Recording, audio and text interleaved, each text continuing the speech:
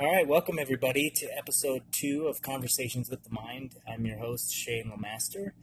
Um, Thank you to those listeners who listened to our last and first episode. It's great to see you guys active on there. More and more good stuff to come. So anyway, this is the second episode of Conversations with the Mind, where we talk to interesting people and try and see how they're choosing to contribute to the collective consciousness and how they manage to navigate their own individual consciousness on a day-to-day basis. I feel like we can all learn from each other and through our own struggles, come up with better ways to overcome hardships. So this is the second episode, and today's guest is Aaron Molnar. He's a good friend of mine, he's a Marine Corps veteran, owner of Maniacs Gym in Fort Collins, Colorado, 24-hour access weightlifting. He's been a good friend of mine for the past couple of years. We first started hanging out because of a similar interest in shooting and lifting, obviously, but it's grown since then, and we've gone on lots of adventures and done lots of cool, cross-training things with each other. So I just thought it'd be an interesting guest to have on today. But before we get to that, I just want to remind everyone that we are sponsored by MindOps. That's my private counseling private practice, and you can find us at www.mindops.com. That's mind-ops.com. There, we specialize in sport and performance psychology, but we're also licensed addiction counselor, as well as general psychotherapy. So if you need any mental health services or any sort of performance enhancement or mental training through mindfulness that you want to add to your repertoire, add to your mental game, let me know. You can contact us on the website. So this being the second episode, this is also the second installment of our good news section of our podcast. So in good news today, I just wanted to bring to everybody's attention that as of Earth Day this year, there's a teenager. I think he's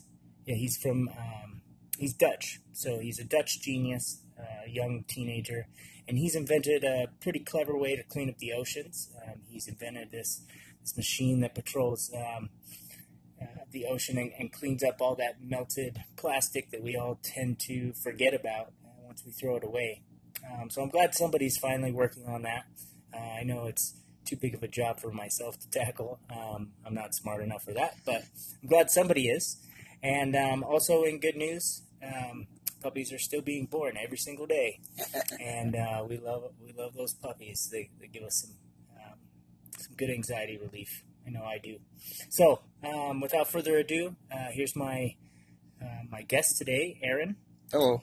And we're going to talk about conversations with the mind, what that means to him, and just go from there. This is a free form conversation. So just right off the bat, what does that title mean to you when you hear that? Conversations with the Mind. I feel like it has a different meaning for everybody. Well, it resonates with me. It's my first time hearing it right now, but I have today I do a lot of self-evaluation. I've had this past 5 years have been probably the most challenging 5 years of my life, and I just come to this realization like, wow, it's been really hard this past 5 years. I opened my gym and I moved here, and when I moved to Colorado to open my gym, I figured my life was going to take off like a rocket. Instead, more and more challenges started cropping up, and I started to let myself get beat down. And so instead of letting it beat me down, I'm trying to figure out ways to combat that. Mm-hmm. So I have conversations with my own mind. Mm-hmm. Today I was thinking that we have two people inside of us, mm-hmm. the right person and the wrong person. Mm-hmm. We oftentimes give way too much microphone time to the wrong person, the one that says, go ahead, sleep in another 10 minutes. Mm-hmm. The right person, hey, we need to go train. The other one says, well, it's so comfy in this bed. We'll just give another, and the wrong one usually wins. Sure. Why is that? Yeah, hit that snooze one more time. And, relationships go awry, and you're like, oh, gee, I want her back so bad. But then the right one opens their mouth and says, hey, she wasn't right for you for this reason and this reason and this reason, and it's just a no-brainer. Come on, dude. Then the other one pops up. Oh, but she's so pretty. And you listen to that one the most. So conversations with the mind, absolutely. Yeah. Callie and I were talking about this on our last podcast, how we have these discussions with ourselves, and sometimes they're audible, sometimes they're out loud, and people can misperceive that as psychosis or whatever. But I get caught a lot because mine are out loud, and I'm walking down the sidewalk, and I'm really into this one issue. It's really bothering me, and it comes out loud, and I look around. Oh, somebody in their cars looking at me like I'm a crazy person. So you talked about this idea of self-evaluation, and I feel like that's a huge piece of consciousness in general. That's an ability that we as human beings have that is pretty unique. I don't know if other animals have the ability to self-evaluate the way we do, and it seems like with this great gift that we have, also, not many people out there I see are doing it. Not many people are evaluating their position. They're just complaining. They're just saying, this is what I was handed in life, and it's somebody else's fault, rather than taking a good hard look at themselves and addressing both voices, the good voice and the bad voice. Absolutely. And if it is somebody else's fault, that other somebody else is not going to come along and fix it for you. Right. You're the only one in the driver's seat. Right. Yeah, and it's hard to... So talk more about that evaluation process. What sparks for you? What gets you to... I guess what motivates you to want to turn inwards and look at that? Because it's a scary thing to do. Well, it's actually during scary times. Usually when I'm feeling guilty about listening to the wrong voice. I should be lifting 8 days a week. I don't. I start feeling guilty about letting the other voice take control. Then I start self-evaluating. How am I going to get out of this? Usually once I'm in the hole. Sometimes I'm on top of the world. Everything is going great. And then we stop self-evaluating and trying to figure out how to stay on top of the world. And then we start backsliding a little bit. It's like, oh, wait. How do I get back out of this? Like in chess. Like, oh, geez, I'm really in a corner now. And you really start thinking about it. It's almost like complacency will get you killed there. Yeah, it gets you in trouble. Yeah. Yeah. I find that, for me anyway, the two areas of my life that provide me the most opportunity for self-evaluation is my time on the mat in jiu-jitsu, for sure. Because our ego's getting beat down all the time, right? Sure. We constantly have to not only evaluate our physical presence in relation to an opponent, but also we have to evaluate, am I willing to put myself through this challenge, knowing that I could just tap out and go take a seat on the side of the mat, right? So it's a constant self-evaluation, ego getting stripped down, being humbled every single day, getting beaten. There's always somebody better than you. And I feel like that's a good self-evaluation. It's a good, healthy venue for me to do that. The other area of my life where I feel like I get the most opportunity is in my psychedelic journeying, because for some reason those medicines really open up my mind to allow me to let down those defenses that are usually up, that tell me, this is scary. Don't look at the truth of yourself, and don't go deep into that evaluation. Keep telling yourself these lies. But the psychedelics just blow that out of the water, and it's like, you're going to see this. Now, I can count on one hand the number of times I've tried this, and I've been amazed every single time. And the last time... Tried what? The psychedelics. Okay. The mushroom. And I was having a horrible day. And I thought, I'm going to try this. And it turned out to be one of my best days. After, everything kind of kicked in, and I noticed that the fear, we live in there's little fears in our mind. The little roadblocks or the walls that have been put up, those come down. And I'm not afraid to face the world alone or whatever the problem is. And then you can start seeing things you already knew, but now it's right in front of you in black and white. And it just amazed me how it allows you to see things that you already knew, without the emotion, without the fear, without the anxiety. Almost like it allows you to disconnect from that part of yourself that says, this is happening to me. Yeah, and just exactly. Lets you pull out into almost like a third-person observer to see, this is what's actually going on. It melts away, at least in mine, the negative emotions, the anchors. I don't know how else to describe it. That we go through life, it feels like we're wearing 10-pound shoes sometimes. and sinking in the mud. Well, yeah, those psychedelics, they really help. You're not in the mud anymore, and you can see things as they really are without, feelings of apprehension or despair or depression. You just see it. Oh, okay, that's how it is. Oh, wow. Oh, I kind of knew that all along, but now I see it so plain.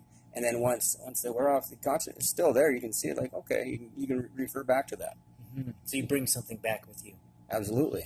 Yeah. Yeah, I was just teaching, for those of you listeners out there, I was just teaching this concept about, it's called the hero's journey. It's a Joseph Campbell concept. He was a psychologist back over 100 years ago who came up with this idea of the hero's journey through his studies of different cultures, across the world and across time, and he found that everyone has this particular sequence of events that happens in this journey. Mm-hmm. And as part of the journey, once you face this major ordeal, so to speak, usually that's represented by an internal fear, or you've mm-hmm. overcome some sort of mm-hmm. anxiety, then you come out of it with some reward, some elixir that mm-hmm. you get to bring back to the world to help change not only yourself, but change other people too. Mm-hmm. So that ties right back into what this podcast is all about is, not only are we learning and on a constant journey about self-discovery, but we can use these tools that we gain mm-hmm. and these insights we gain about ourselves to go beyond ourselves, to help everybody else on the planet, right? Mm-hmm. To not just keep it all for ourselves in a selfish way, but to spread it. Well, not only that, the best way to learn something is to teach it. Right. So if I run across someone who's having a hard time, I jump at the chance to try to counsel them a little bit and tell them about my own journey and my struggles and what I found that works and what doesn't. And as my words, they're bouncing off of them and coming right back to me. And now I'm a little bit stronger now too. Yeah, totally. So it helps everyone when you're trying to help out, just helping. Do you ever run into people who, I know you come at it with a good intention, but you start offering advice and then people are just really resistant to that, maybe because they don't want to face that part of themselves. They don't want to engage in that self-evaluation, or they don't like hearing that reflected back to them what someone else is seeing. I suppose. If that's happened, they've been pretty polite about it and just kind of nodded. Mm-hmm. I don't really, I'm not a counselor and I don't go out seeking these things. It's usually close friends that are having a really hard time. Hey, this is what helped me. And if I'm offering advice, someone's probably pretty down the tubes, and they're willing to listen. Mm-hmm. At least consider. I haven't really run into a whole lot of resistance, but then again, I don't have a whole lot of experience. Okay. What about this concept you were talking about with the good person and the bad person? Mm-hmm. Can you talk right more one about and the wrong that? one. Yeah, right and wrong. Because in our last podcast, Callie referred to it sort of as a metaphor of feeding the good wolf or feeding the bad wolf. Whichever wolf you feed, negativity, negative thoughts, or positive thoughts, that's what's going to grow, right? Right. And whatever wolf you don't feed kind of withers away. Sure. That kind of ties into what I was talking about. When I talk about the good person, the bad person, yeah, you got the bad wolf there. If you're thinking, if someone has hurt you, maybe unintentionally or intentionally, there's definitely the wolf is there and he's hungry, and you can feed that wolf, no problem. And we're talking about things like retaliation, revenge, resentment, or like a relationship goes awry, or someone has disrespected you, maybe not intentionally, but they just definitely didn't care if they did just disrespect you or hurt you, whatever. And when we feel pain, I was saying this to someone a little while back. Pain it leads to anger, and anger usually leads to action. Mm-hmm. So when someone hurts you, especially if it's unintentional, stop. Don't feed that bad wolf. Don't listen to the bad person. Say, look, there's a person too. They got their own life choices. They're on their own journey. If they didn't intentionally hurt you, we're all, I can see us sometimes, as people, it's just little balls of light with a bunch of cells around it. And we can move around. That's what's inside of us. A tiny little ball of light. Maybe, is it a real light? Probably not, but it's a ball of energy. That's how it's represented in your mind.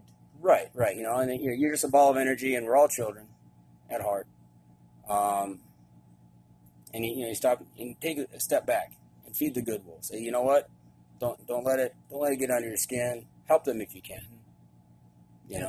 That's something I'm trying to engage these days too. Is and this came from a psychedelic journey that I took recently, where I was shown myself as a young child, like 3 or 4, just scared to death, crying in a corner.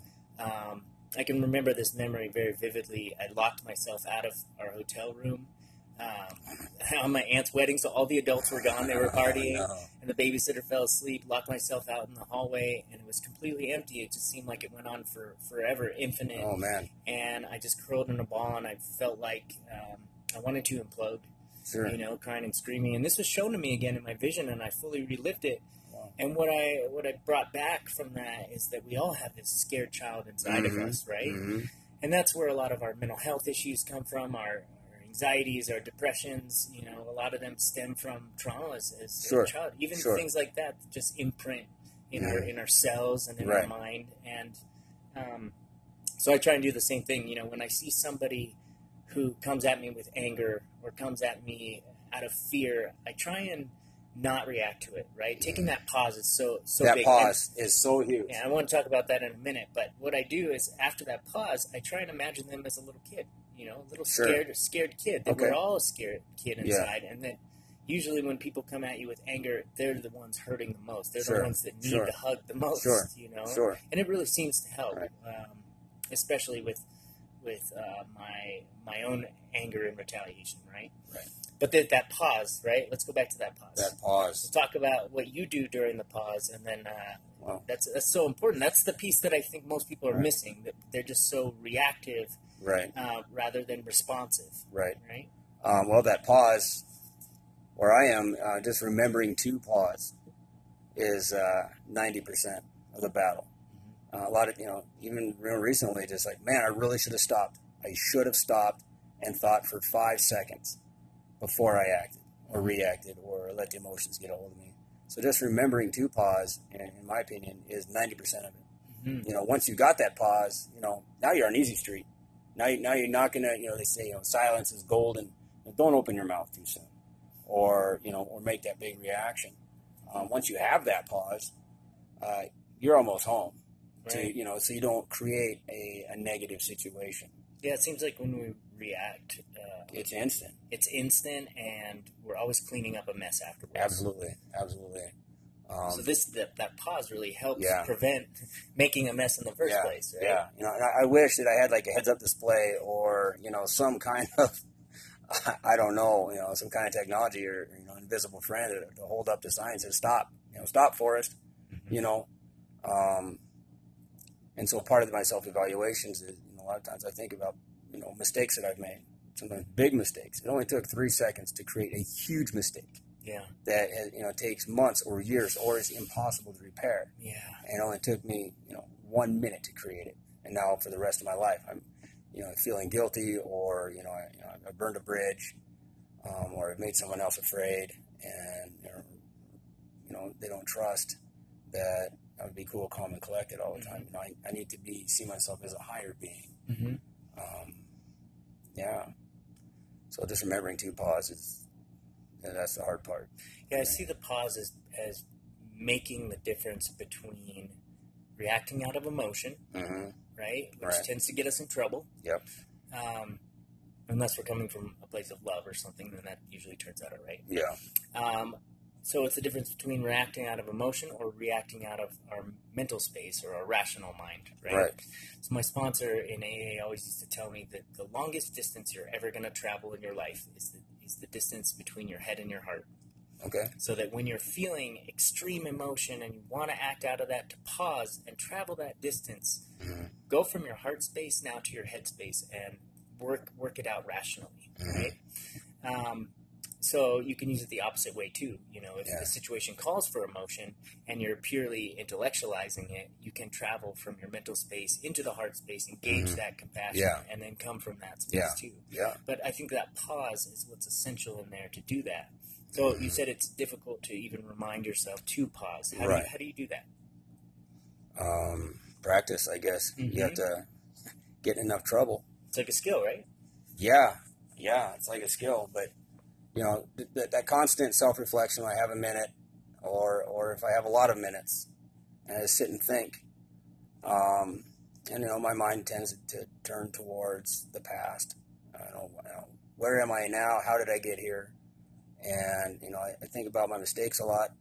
And then sometimes history repeats itself. If this situation or a similar situation arises, I will recognize it, hopefully sooner, as it's unfolding. And, in that crucial moment when something is going to trigger me, I can see, before the trigger, hopefully I'll be able to catch it in time to just clam up, just clench your jaws. Don't say anything. Don't throw anything. Don't, do whatever reaction it is that you want to do. Because sometimes you can see in your mind what you want to do is going to relieve that stress. Sometimes it's, throw a temper tantrum or whatever it is. When you see that coming on, it, experience, and just stop. So experience for you does it. Like after experiencing this over and over, what your body is doing. Sure. Like when that's building, you can feel it. So you've gained an awareness, or it put some intention behind it to gain some awareness of what are some of these body triggers, these red flags that I can feel before the outburst, right? Right. To help cue me in to make that switch. Right. So you've recognized those things. That's awesome. Yeah. Sometimes going, medicinal solutions sometimes alter your state. I used to work construction, have my own gig building grain bins for farmers in the middle of nowhere. And for years, I remember you tried to get me to go up there to do that with you too. It's a difficult job, and it's hard to find anybody to do it. And so for years, I just had my son. He started, he was like 13, maybe younger. I think he was 12 in his first, big job. And it's just me and him on some farm, middle of nowhere.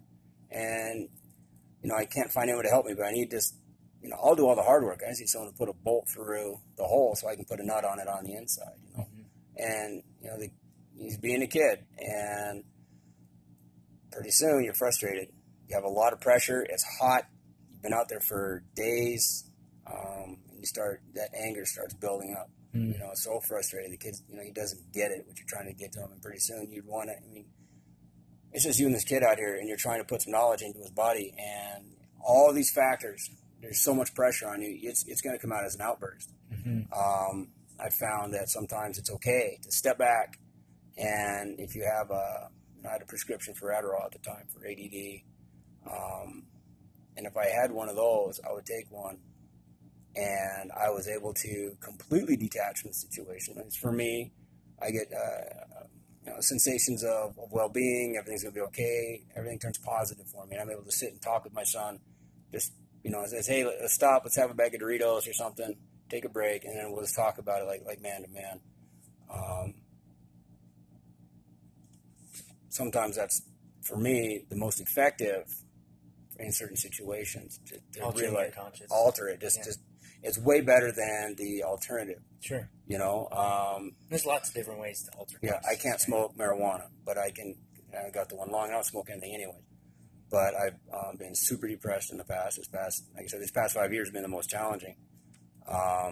Sometimes I would even say the worst 5 years of my life. And he is super depressed, and he's like, I'm just going to do this.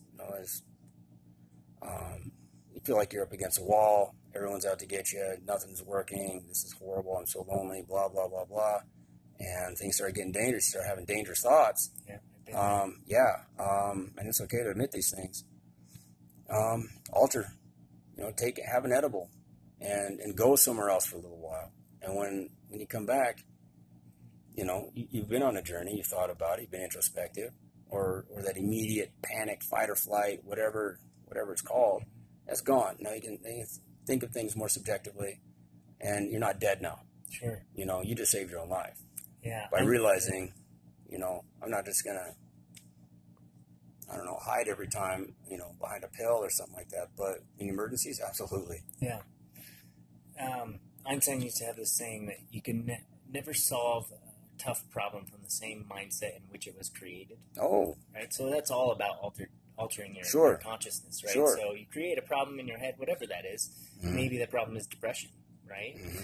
And altering your state of consciousness can certainly help you reapproach that issue absolutely from a different frame of mind. And, right? and I've been experiencing that. And I've only been experimenting with altering consciousness this past year.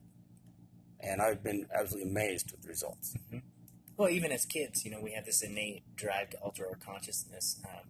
I don't know if you did this as a kid, but I remember on the playground, like spinning myself in circles until I fall over dizzy, right? Oh, sure, yeah. So, or holding my breath as long as I could and getting those stars, right? So we have this inborn, sure. It's sort of like a lost tool that we might. As long as you use it as a tool. Right, and that's what I was going to bring up too, is that some people like to alter their consciousness to escape from it, right? Sure. So they'll alter it with in the wrong way, like with maybe alcohol, or opiates or something, try and just numb out completely, right? Sure. And that's intentional. So you're talking before about intentional good use, right? Of altered consciousness. But these people, I'd say, still have intention behind their use, and they genuinely want to stop hurting and want to stop the pain. But it doesn't produce the same sort of lasting effects. Well, it becomes more of a flight, like an escape, like an exodus from themselves, So yeah, like a false exit. Sure. You got friends, you got the term pothead. I don't condone that at all. I have friends that are complete and total potheads. Yeah, I'm a total pothead, dude. Well, I smoke before every jiu-jitsu practice. I wouldn't consider you a air quote, stereotypical pothead. Sure. Someone just that's all they do. They swear by it. They worship they worship it. But they don't. You look at their life. They live in their mom's basement. They're in their 30s. They haven't done anything their whole life. Yeah. They smell. They have an excuse for everything. But this is the greatest stuff ever. Well, if it's so great, how come the rest of your life is shit? Yeah. Why do you look like a shithead and act like a shithead and nobody trusts you? Yeah. So yeah, if you use it as a tool, absolutely. But if that's your lifestyle, there's such thing as too much of a good thing. There's too much of something. It's also not the only tool for the job, too. That's right. I know that I get altered states of consciousness through intense workouts. If I'm feeling depressed one day and I get to the gym and I blow it out, in lifts or cardio, I leave the gym and I'm in a totally different mindset. Absolutely. Totally different mindset. I reach a different plane. When we went shooting that last time, Zombie Canyon. We played Zombie Canyon. Fun with automatic weapons. We did so much running, and as you know, I have a collapsed lung. It's been collapsed for several years. It was very difficult for me and very painful. But at the end of our runs, I felt that euphoria. I just, all that, I guess when the pain wears off, it felt really good. Yeah. And I have, and I'm ashamed, I guess, I don't know. It's embarrassing. I have such a low tolerance, a low threshold for pain. Very low. I feel everything. I can hear things. I can sense things. I can smell things. My nerves, my senses are heightened. Has it always been that way? Yeah. Okay. And before your military experience? Oh yeah. Everything's difficult for me.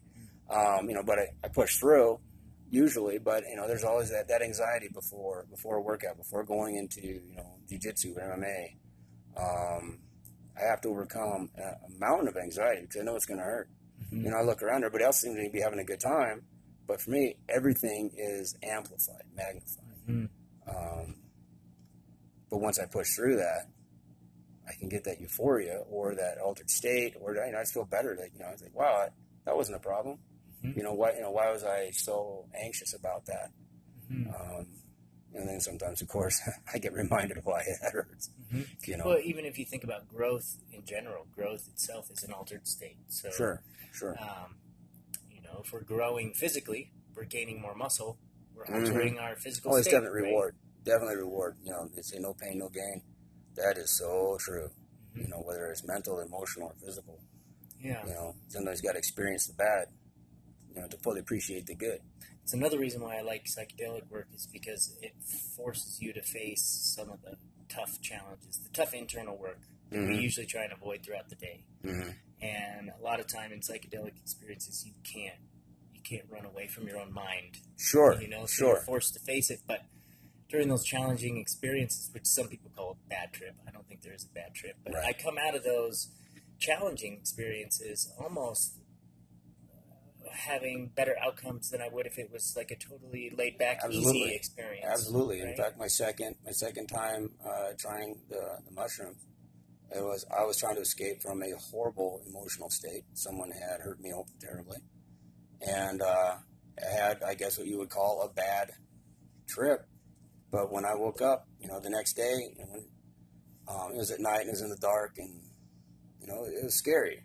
at the time, very intense at least. And at the time, as I was seeing all these negative things, well, the next day, I realized, these negative things, there's just people without their masks on, and I could see them now more clearly. Like, oh, that's what this person is. Okay, this person's, I had to use, negative words, a parasite or a predator. I saw. You could see their intention. I can see them. Yeah, there's one person I could see as a spider, a big spider that just enjoyed exploiting everything around it. And it was scary at the time, but the next day it's like, wow, that person's a spider, huh? I'll be, So yeah, I came out, way more ahead than if I hadn't used them, or if it had been a more of a positive, I think, air quotes, trip. It was definitely beneficial. Yeah, for sure. That's awesome. Yeah, I was amazed. Like, wow. Those are those forced conversations with the mind. It sort of like reminds me of like when two kids are fighting and the parents are like, "You two are going to sit here until you work it out." Right. And it's forced, right? Right. And somebody's watching. That's sort of what a psychedelic trip is. Yeah. My brother and I were fighting one time when we were kids. My dad's like, "Well, that's it. You guys can start punching each other right now. You need to hit him in the face right now." And instead of hitting my brother, I started crying. I hugged him. He's like, "Yeah, that's what I thought." So you're right, absolutely right. You got to sit there and we avoid these things. A lot of bad things in our life. We just avoid thinking about it, avoid doing anything about it. What do you think most people avoid? I think it's based in fear. Yeah, fear, inconvenience, and is that fear admitting that maybe you're the wrong party, or that you've been wrong. Admitting something. Because that's somehow a shot to your pride. Yeah. Or to your status. Yeah. Some people can never admit they've done wrong. They will never apologize for something. That's like the most, probably in their mind, their biggest fear is to admit that they're wrong somehow. And even to yourself in private, in your own mind, if you have to admit that you're wrong somehow, it's some horrible thing in their world. And I guess that would be my answer. That's what I think maybe most people are afraid of, is just admitting that they're wrong.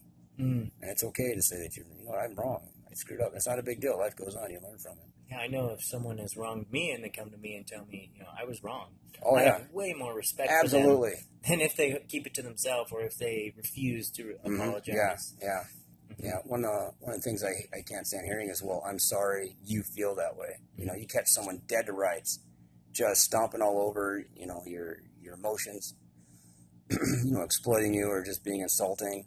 And like, hey, you did this or you said that. Like, even in the moment, like they can't twist the story around later on. Like, hey, like, oh, well, I'm sorry you feel that way. Oh, now it's on, sucker. Yeah, there's a lot of people. There's way too many people out there, I think, that just can't admit they've done anything wrong. That statement is so, sorry to interrupt, but that statement is so, it's deep. It's a deep one. When someone says, I'm sorry you feel that way, right? Yeah. Because initially, like, I totally see your point of view. Like, someone says that to you, it gets under your skin, right? Like, you're just placing the blame back on me, right? Yeah. But from a Buddhist perspective, all of our suffering that we feel is of our own cause.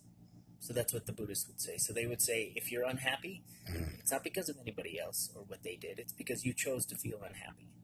That you can choose to feel happy or content or compassionate in any situation. So there's some truth to that statement, but maybe that's why it stings so much. To a point. Yeah. You know what? I grew up. My father. He's a narcissistic personality disorder, and also he's a sociopath. So some of the things he would do, there's no way I could say, well, I just chose. Like, he beat my pet cat to death in front of me. Sure. With an extension handle for a paint roller, like this wooden thing. He broke my cat in half. I was still alive. There's no way you can say, well, I chose to feel bad in that situation. And of course that's just one example of a million, trillion, zillion things that he just does. A person like that, they get off on causing pain and discomfort and making you uncomfortable, making you feel stupid. Situations like that. It's unfair to yourself to say, well, it's up to me to just be okay with whatever just happened. Especially as a child, as you're growing up. And later on, you say, okay, now I can control how I react to it. I'm just not going to talk to that person anymore. I'm not going to feed into it. I'm not going to condone it. But I'm also not going to, let it take over my mind and all of my emotions and all of my, all the real estate in my mind. Yeah. I'm going to concentrate on some other things. I'm just going to let that, be back there, but I'm not going to give it any more attention than I've already given it because it's not fair to me anymore. I need to concentrate on positive things. I have my own map, my own compass, my own journey. Things like that. Then just let it go. That's part of that evaluation process, I think, too, is leaving things behind that no longer serve you. Yeah. And opening yourself. We can't open ourselves up to becoming a new person until we let go of who we used to be. Sure. Right? Sure. So we got to let go of like some of these things that have traveled with us our whole life, right? In order to open ourselves up to a new way of being, sure. And I talk about this with my clients with value systems, right? So a lot of people's values are based off of things they were taught when they were kids, from their teachers, their priests, their parents, the TV, and that's how their value systems were established, or their moral compass. Sure. And then they get into adulthood, and they're still in this automatic pattern that society has shaped for them, and they wonder why they're not happy. Right. Well, they're not living to their own values. And sure. So in my find that fulfillment. Right. That is so important. My treatment with people, I have them list out all the values that they find important, and then identify which ones are your values, which ones are your parents' values, which ones are your pastor's values. Sure. Which ones of those other people's values are still valuable? Do you want to hold on to? And which ones can you do without now? Sure. And now's a good time to wipe that slate clean, People don't know that they have that agency over themselves. Sure. That's part of that self-evaluation process. Yeah. Sure. Yeah, I recently asked someone I was struggling with, I said, if I ask you one question, will you answer it? And she said, yeah. I said, what is the most important thing in the world to you? If someone came along and says, you can have this one thing, whether it's a situation or, whatever it is, it doesn't have to be an object, but what's the most important thing in the world to you? Couldn't answer. She couldn't answer or refused to answer. Mm-hmm. If you boil it all down, what's like the one thing that you want above all else? And I think that's a question we should all ask ourselves. Mm-hmm. What's the one thing, at the top of the list, tippy top? What would it be? Question. What would it be for you? Me, it's easy. I want to be madly in love with someone who's madly in love with me. Mm-hmm. After that, everything else is just whatever. So you want you want reciprocity of love and affection. Sure. A loyal companion. Right, and I'm not talking about just, boyfriend, girlfriend, sexual, whatever. Like a fellow warrior. Someone, I'm willing to die next to you, defending each other, that, a bond, a soulmate, whatever. It doesn't have to be a sexual thing. It could just that soul, right? We see eye to eye. I know what you're thinking. You know what I'm thinking. That total trust also. I think that's why you and I bonded right away too. Yeah. I was one of your first gym members, I think. Yeah, you were. When you first moved here. Yeah. One of the first 10 at least. Yeah, and so, from the beginning, we've been forming that, and just right off the bat. Speaking of which, when's the last time you paid your dues? I haven't lifted here in a while. Just kidding. Yeah, so, anyway, we build that bond with other people too.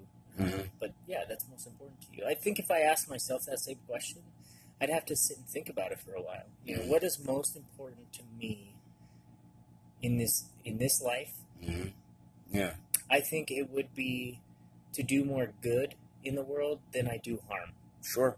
So to put in deposits into this good bank account. Sure. And try and withdraw as little as possible. Try and take as little from the collective as possible, but give as much. Right. Absolutely. I think that would probably be the that definitely helps, and it goes towards fulfillment. We touched on it just for a second. Mm-hmm. But having that fulfillment, and that's probably the most important thing in anyone's life, to feel fulfilled. You could be a zillionaire and serve only yourself, but at the end of the day, you're like, man, people don't like me because of my money, and I can do whatever the hell I want to do in the world. But nobody wants to do it with me because I'm miserable. Right. And I just been living for myself. Mm-hmm. But when you start helping others, then, for I think 90% of people out there, you'll find massive amounts of fulfillment in that. Mm-hmm. Something that's greater than yourself. Mm-hmm. And I try and tell people that, especially having a hard time. Like, find something that you find fulfilling and do that. You know, that question, you know, what's the most important thing in the world to you? If someone comes back with an object, a noun, you know, say, oh man, if I could just have like a 60-pound Bugatti. I want that car. A Ferrari. If I had this Ferrari, my life would be perfect. So, well, all right. Or the perfect wife, or the perfect house. It could be anything. Yeah, if it's an object, you're asking for it. Yeah. You know, I think you got a long ways to go on your journey before you can wake up and say, hey, I'm an enlightened. Right, that tells you a lot about someone if they tell you that, right? Yeah. They could be an immature soul, or they could just be surface level, or skin deep. Or to hurt someone, you know. So the most important thing is this person did this, I just want to get revenge on them. Yeah. Like, well, you know, so you can have a lot of answers to that. But, you know, if we're going to consider ourselves enlightened beings or someone that's on the path to enlightenment, you're going to want to achieve something that's positive, of course. Right. So speaking towards this, you know, this idea of giving back into the collective, I know that you do a lot of charity work. You do a lot of overseas work, I think in the Ukraine, right? Yeah. In the Ukraine, you go over there on a consistent basis and help out orphans. Yeah. It reminds me of, if any of you listeners have seen this movie Machine Gun Preacher with Gerard Butler, it's pretty awesome. But that's what it reminds me of when Aaron tells me of what he does over there, and he sends back pictures, and you know, he's in full battle dress gear because that's rough territory over there. There's still wars going on. There's still people being shot, and Aaron goes over there and scoops up these orphan kids, victims of the war, you know, collateral damage, and tries to give them a chance, tries to give them an opportunity to make something out of this decimation. Can you speak to the work you do over there and the motivation behind it? Why do you do that? Well, part of that collective that you're talking about, you know, I'm a natural problem solver. At least I think I am. I see problems and I want to try and fix them. That's standard issue Marine Corps. I guess, right. When it comes to the kids, you know, like last year, I spent $5,000 of money that wasn't mine, or money that I didn't have, I guess. You could say I'm in debt now. And, you know, I just wanted to, the whole goal is to get these kids to meet people who will interact with them and try to enrich their lives, whether it's a baby or a kid who's growing up. You know, someone's going to be there for them, like a baby that's going to hold them, you know, that isn't being paid to hold them. Because it's a totally different feeling. It's a different, it's a whole new ballgame. So I was trying to get as many Ukrainian volunteers to go with me to the orphanages and just interact with the kids, play, you know, hold the babies, you know, play with, you know, the older kids. When I say older, I mean, you know, 3, 4, 5 years old. You know, get more people involved that otherwise weren't. Now it's on their radar. And once they, you know, see these kids, like, oh my God, these kids are so wonderful. And you get such a positive feeling because, you know, kids are so happy little creatures, you know, for the most part. How do these kids come to you? What do you mean? Like, are they orphaned because their parents were killed in wartime, or they're mostly orphaned because they abandoned.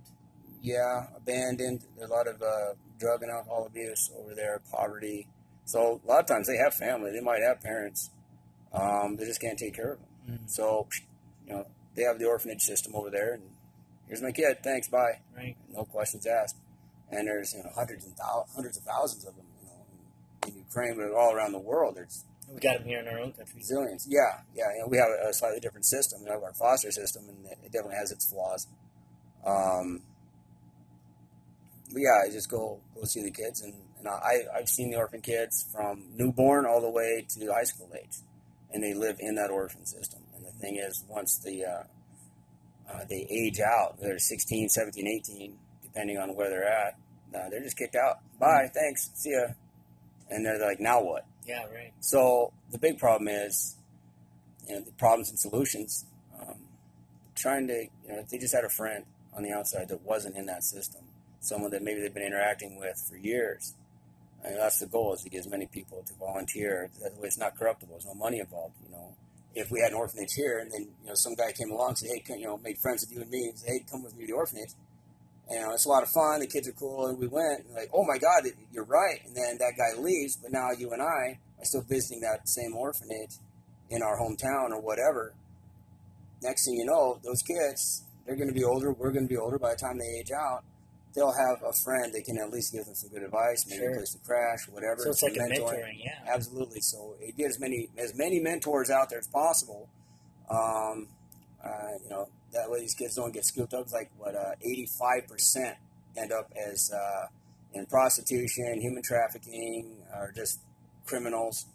They have no idea what to do next, and the mafia and all the negative out there just soaks them right up. Yeah. If you're lost, Big Bad Wolf is going to get you. Yeah. So you talk about this mentorship role, and that's another piece of the hero's journey, right? In the initial stages of the hero's journey, it says that it's essential that we find a mentor of some kind. Mm-hmm. And that can be a physical mentor, a father figure, whatever, or it could be people that we read about, Socrates, Plato, maybe that help us guide our moral compass, right? In inspiring people. But for those kids, it's, and a lot of people too, I feel like they don't have that mentor in their life, and that can cause people to feel lost on their journey. Mm-hmm. They don't have someone to guide them through it. I see this in addiction all the time. So people are stuck in the addiction, and when they come out of the addiction, they just don't know how to lead a sober life. Right. And so as a counselor, as a mentor, even through sponsorship and 12-step programs, that's our role, is to teach people, this is how you lead a sober life now.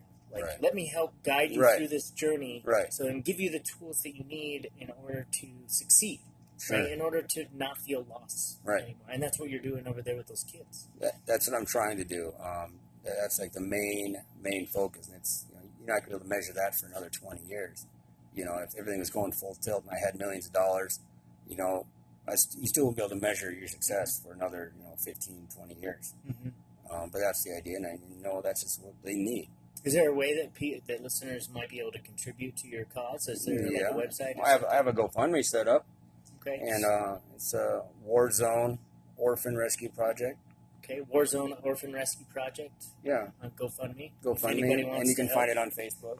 Okay. Yeah, I'm more than happy to take your donation, and I would go and add it to the money I already have, and once I hit about $5,000, we go again. So those of you who do want to donate, Aaron, while he's over there overseas, constantly is posting pictures on Facebook, so you can see where your donation money is going to directly. You see the state of the orphanages. You see that Aaron is living a subsistence lifestyle over there. Yeah. He's not living large over there. No. So you get to see where your money goes, and in a time when we give donations to a lot of different causes, and we never see where it actually goes. Right. This is one of those causes where you really get to see where every single dollar goes, and you get that dopamine rush, you get that feel good feeling, because now you're a part of it. Absolutely. You're an essential part. Yeah. So you said you won't be able to tell the results for another 20 years once these kids get out, but while you're over there, being an American English-speaking person, you don't speak much of their language over there. How do you connect with people in the villages and stuff to get them to want to volunteer? Because we all have, again, back to this conversation with the mind, we all have this mental capacity, this consciousness, but different cultures view consciousness differently and interact and bond differently. So how do you manage to navigate it's not easy. that? It's incredibly difficult. First I have to find an interpreter. I have to hire him. Mm-hmm. This last go-around, the guy that I had, unfortunately, he wasn't the sharpest tool in the shed. Mm-hmm. Even if his English was perfect, he was challenging to deal with. He didn't know why. He couldn't understand why I was there. He thought I was wasting my time. I was like, I didn't want. I don't need your advice, bud. I know what I'm trying to do. He just didn't. He's hard to deal with. And then he's my interpreter. I'm trying to get good intentions across to someone who didn't believe in what I was doing. Didn't believe it was possible. Mm-hmm. That's. He understands. Yeah, helping kids is good, but it's like, you're wasting your time. Blah blah blah. And his English was bad. But it's the best I could come up with. It's incredibly difficult. But we still, people see my intentions. They see him, they see me. I think sometimes we can feel the other person's intentions, or where their heart is. So you find ways to communicate non-verbally too. Non-verbally, I just try to be as pleasant as possible and sincere and serious. I'm serious. This is what we're here to do. If you want to help, help. If you don't. People respond to that. Yeah. and being in other countries, being an American kind of makes you a mini celebrity for a minute. You're a novelty. Like, oh, what are you doing? Like, why are you coming to Ukraine? It's a great place to start. If you're gonna, my overall goal is to have an international foundation and this is what we do. We try and encourage people to volunteer. Volunteerism and fundraising and trying to find paid mentors. Go to a town and you find some. Like, what do these kids need? Okay, so the girls need this, the boys need that, but maybe we can find some paid mentors, like hairdressers or something. Say, hey, look, you're going to go to the orphanage and you're going to, we'll pay you to do the girls' hair, and also the older ones, they're going to learn how to be a hairdresser. Maybe you can teach them. Yoga instructor, you want to teach, these young adults how to be a yoga, whatever they want to do, or someone in culinary. We'll find someone who, maybe owns their own restaurant or works at a restaurant. They're really good at what they do, and if their hearts are open to helping kids, we will pay you, for your troubles to go to the orphanages and whatever, and of course it's not what you're passionate about. Yeah, if any little kids wants to, or not little kids, but whatever ages they are, wants to participate, then now we're paying for these mentors. I want to be as big as UNICEF someday, or bigger, and more effective, and watch these statistics go down. 85% goes into prostitution and drugs and gets caught up in human trafficking. You'll be able to measure it pretty soon or after a while, and of course it has to go down. These kids get out; they have a direction; they're not lost. Like a fish in the ocean, once it gets injured, other fish can sense that. A shark, here comes the shark. Sure. Or certain animals, like say rats, if one is sick or injured, the other rats are going to eat them. Right. Humans are kind of the same way. If you're lost, here come the human rats, the human predators. I think they can sense it. They can feel it. Here it comes. So when these kids maybe get out of their orphanage, and they're not lost, the predators can't find them because they don't have that little injury or whatever. I don't know. And that predator behavior that you're talking about, when people can sense someone's damaged and they go after it. Yeah. Part of me sees that that's probably in our evolutionary biology to do something like that, eliminate the weak, strong will survive, and then my higher self kicks in and says, what would the Dalai Lama do? He would go and find the people that are like that, and because they need it the most, they need the help the most, they need the transformation more than someone else. And once they've transformed, and now they're healthy or whatever, they're once they're a whole, now they're contributing and they're more value to you now. Sure. As opposed, unless you're a true predator, whether like say you're working for the mafia or whatever, you just need to fill brothels with bodies.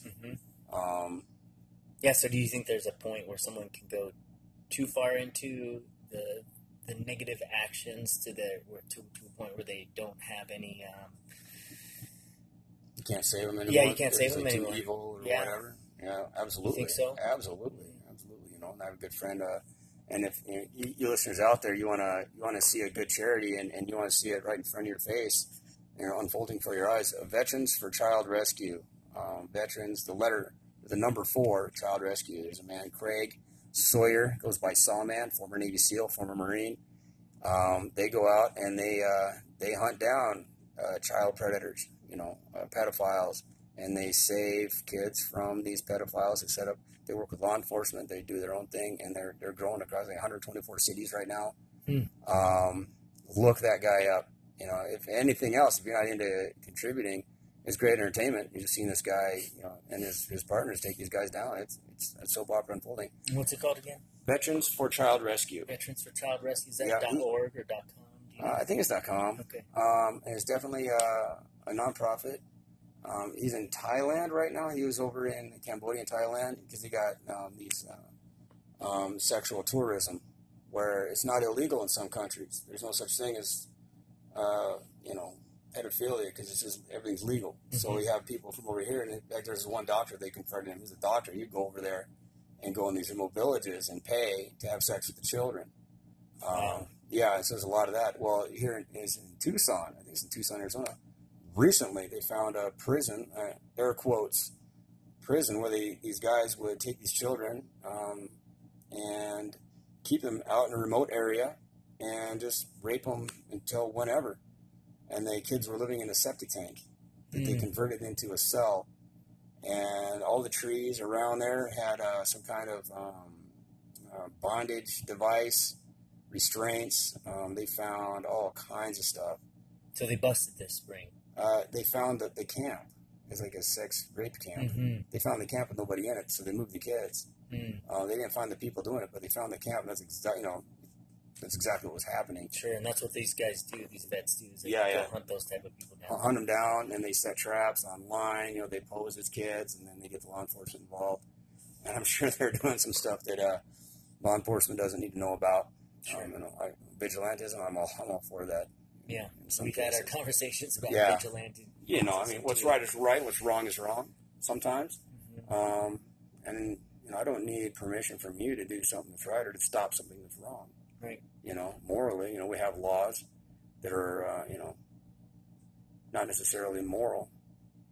And, what's moral? Saving kids from a predator? Yeah, that's, and if a predator, like you say, some people are beyond help, different than a rabid dog walking down the street. You got to put it out of its misery. Put out its misery or in some way take away their capacity to keep hurting others. Sure. Yeah, I've heard of